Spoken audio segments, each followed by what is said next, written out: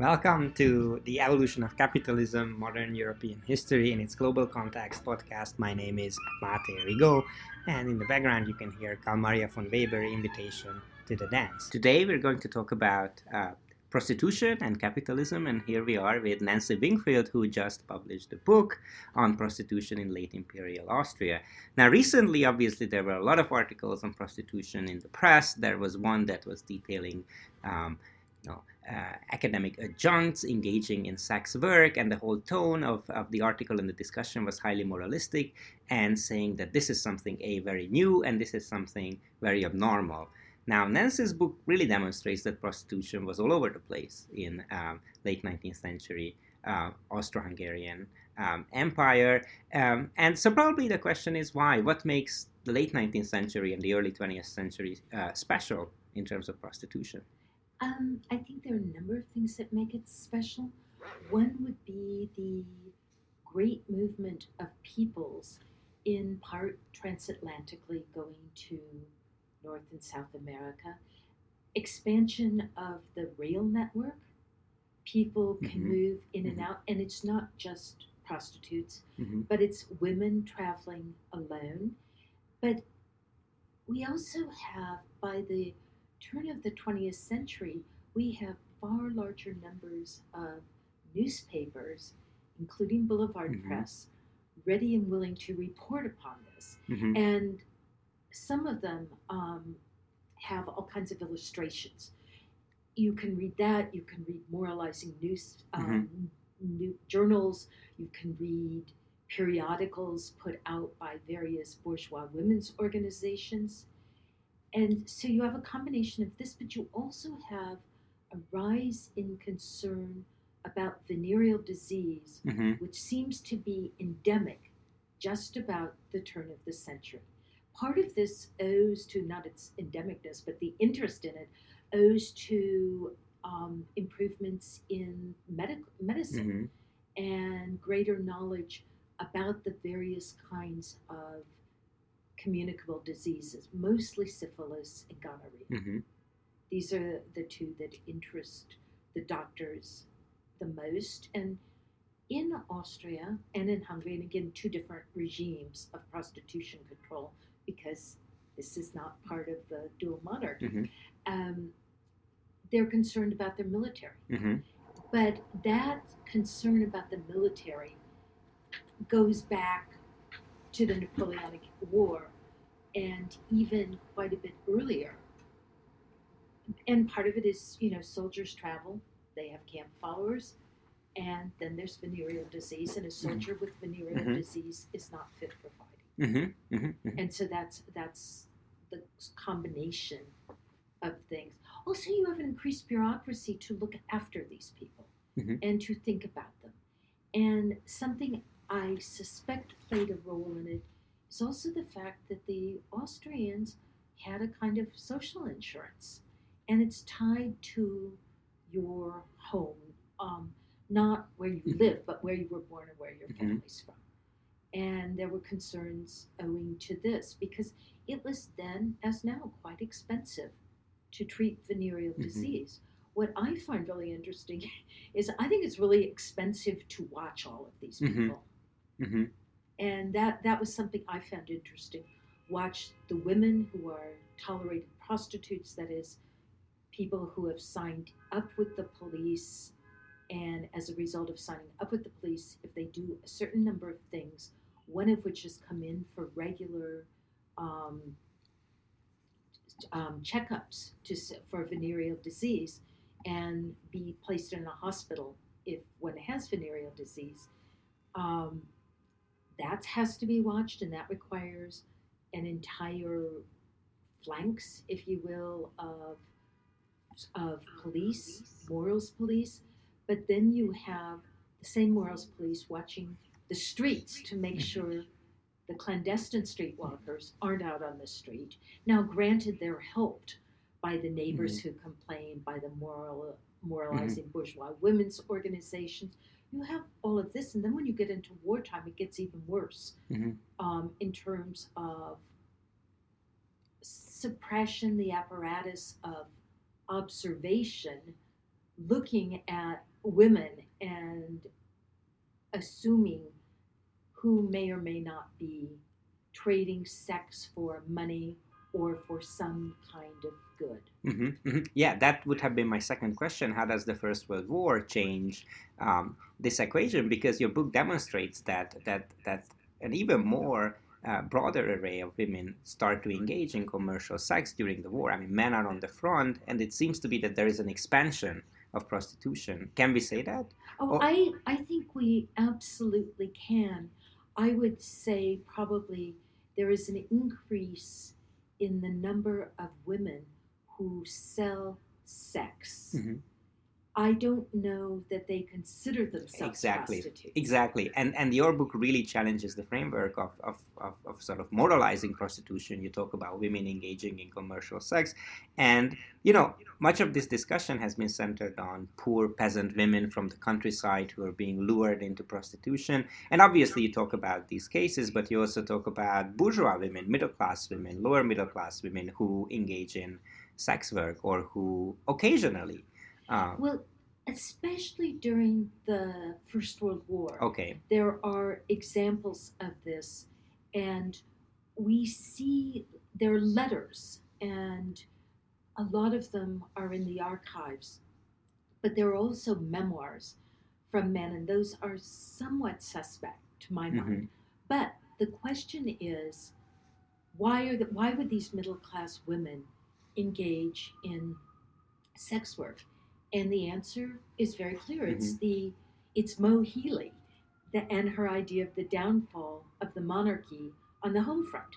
These women cannot afford to survive on the money their husbands earn as soldiers or on the money they have for whatever reason in a time of great inflation. And there are examples in the archives that are internal reports on daily life in the monarchy, talking about women selling themselves. There are examples, at least one Czech language memoir from someone in Prague, a man in Prague, talks about, yes, these women had to feed poor and sick children. And then we go into the immediate post-war period when there are also a variety of moralizing films talking about the fallen woman. But the same social changes we hear about on the home front affect women and affect them in a way that it talks about what they do for money because the men are simply not there. We also see during wartime, at least at the beginning in the brothels, there are more people there because they're soldiers, and we see a loosening of the rules about the brothels because there quite simply are not enough morals police to take care of everything that's going on. So I think that's what happens. We also it's this change in morals because of breakdowns of social structures also affects prostitutes and women who sell themselves for money. Can we talk about trafficking? Because this is something that really, that's discussed a lot, and your book demonstrates that, women from Austria-Hungary ended up in various places of the world, including Singapore or South America or America. How did this come about? We don't really know precisely. I mean, we know that women were more mobile, as we talked about. There are more trains. Women have more possibilities of being on their own. Now, this is not the narrative we hear. We have a narrative of white slavery. Yes, and this already talks about an attitude that is our women, our white European women, being sent somewhere else where people are different, i.e., not white. Now, Argentina, because of its really great difference in numbers of men and women, way more men than women, is a place that's discussed a lot. It's hard, however, to prove quite how the women who were prostitutes got there. Mm-hmm. And if they were trafficked, if they had been promised something, we don't know. There's also the issue of language, because while prostitution is tolerated in Austria, pandering and pimping is not.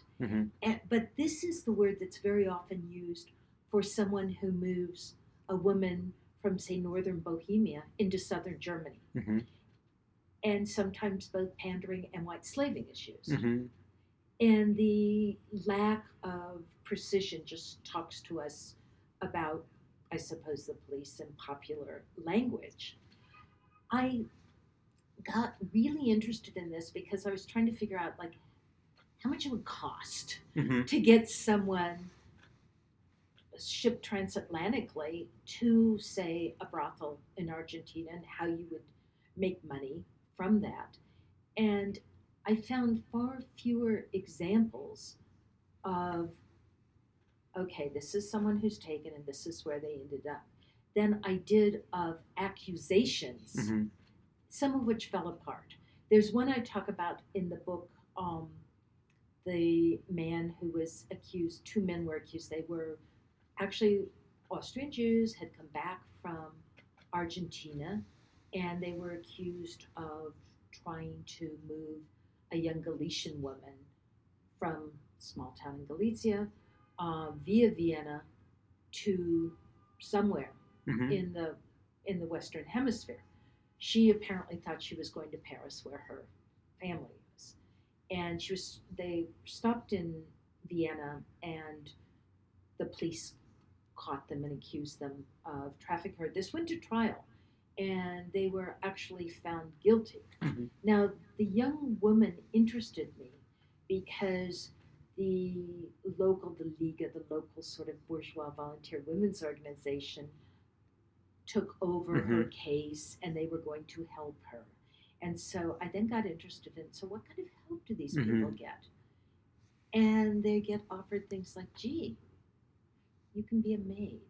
The jobs, the offerings to these young women who either were prostitutes, or there were fears they might become prostitutes, or who were considered to have been possible trafficking victims, these were not necessarily well-educated women. So what they were offered for jobs strikes me as precisely the thing some of them were running away from.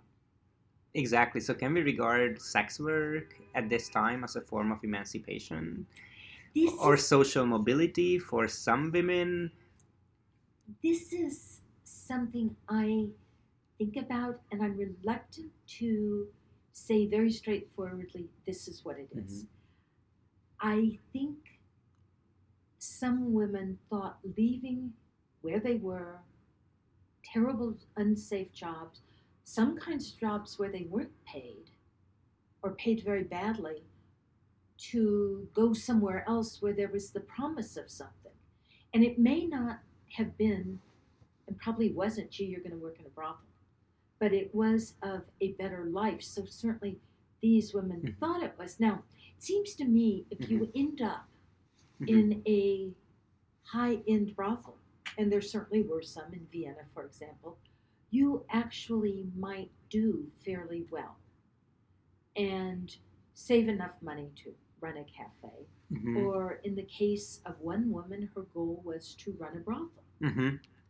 And this is a kind of social mobility, although perhaps, and I'm doing my inverted commas, good society might not have seen that as such a thing. But the other part of this, and I talk about it in the second or third chapter of my book, is that there are women for whom sex work is seasonal. And there was this, one of the physicians in, I think, Franz Josef Hospital in Vienna, interviewed 100 women who happened to be in the VD section of the hospital to find out why they'd become prostitutes. And a couple of them were quite clear. They got their card, that is their health card, when they were laid off from their factory. And when there was work again, they gave it back and went to the factory.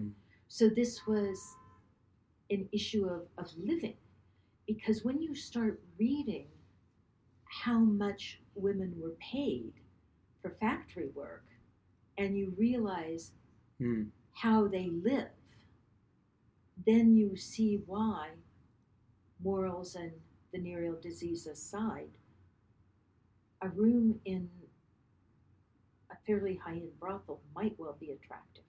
Mm-hmm. And one of the things I checked was room size, Mm-hmm. because after 1907, the brothels in Vienna especially are very closely tracked. And the brothel keepers, who in Vienna and a few other places, Trieste is one of them, are women exclusively. The women are explaining, excuse me, our rooms are so nice. It's, bourgeois families, children would like these rooms. Or, excuse me, the food we feed them is very good. And this we take with several grains of salt.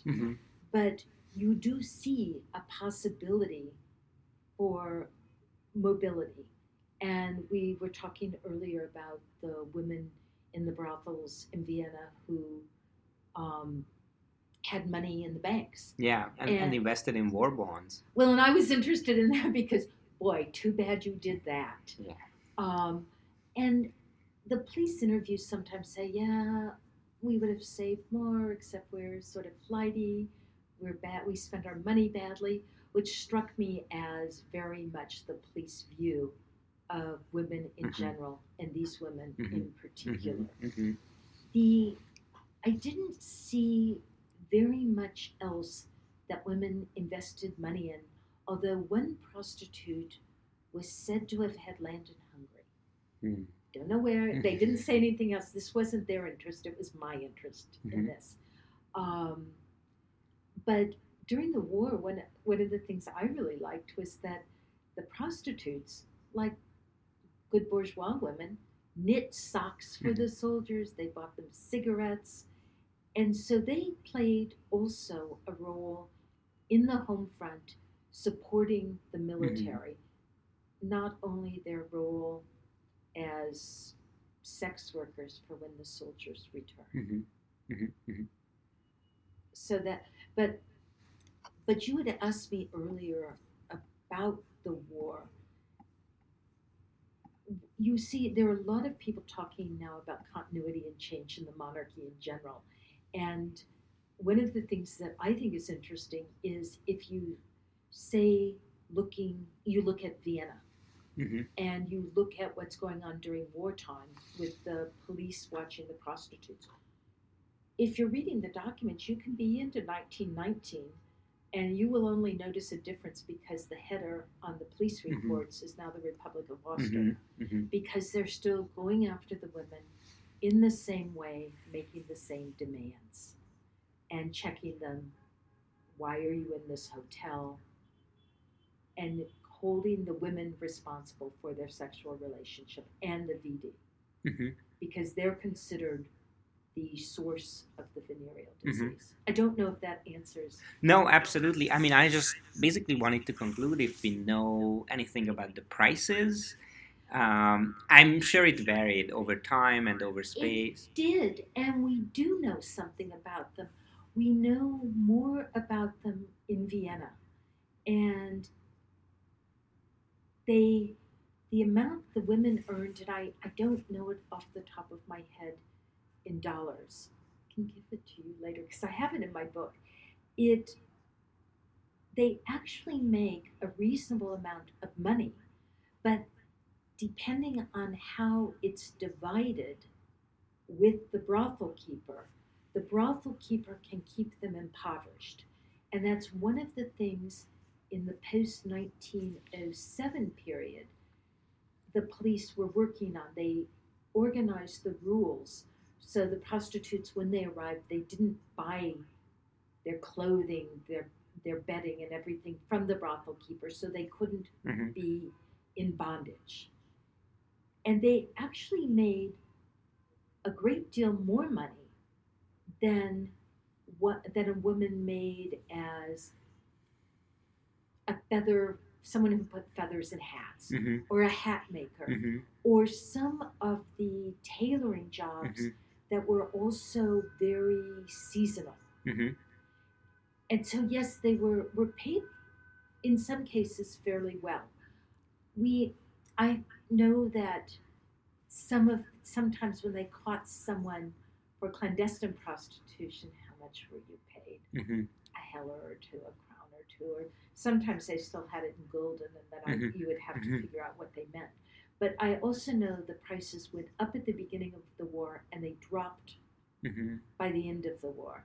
They went back up during hyperinflation, Mm-hmm. at least in Vienna, in 1919 and 1920. Mm-hmm. Mm-hmm. And this is something you can read about it. And when I was looking at that, I then was trying to find out, well, great, this is how much you make, a trick. You may make 5, 6, 7, whatever crowns, but how much does a loaf of bread cost? Yeah. And that then when you compare those, you see why the price for the sex act went up, and why more women were involved in it, because as people poured into Vienna Mm-hmm. after the war, this is one of the things they did. Now, it also is interesting because after the war, some of their customers are different, aren't they? Because they're troops from the victorious powers Mm-hmm. there, and you see this as well. Mm-hmm. Mm-hmm. I think we have to conclude. Nancy Wingfield, thank you so much You're for talking welcome. about prostitution in late Imperial Austria. Thank you. It was wonderful. If you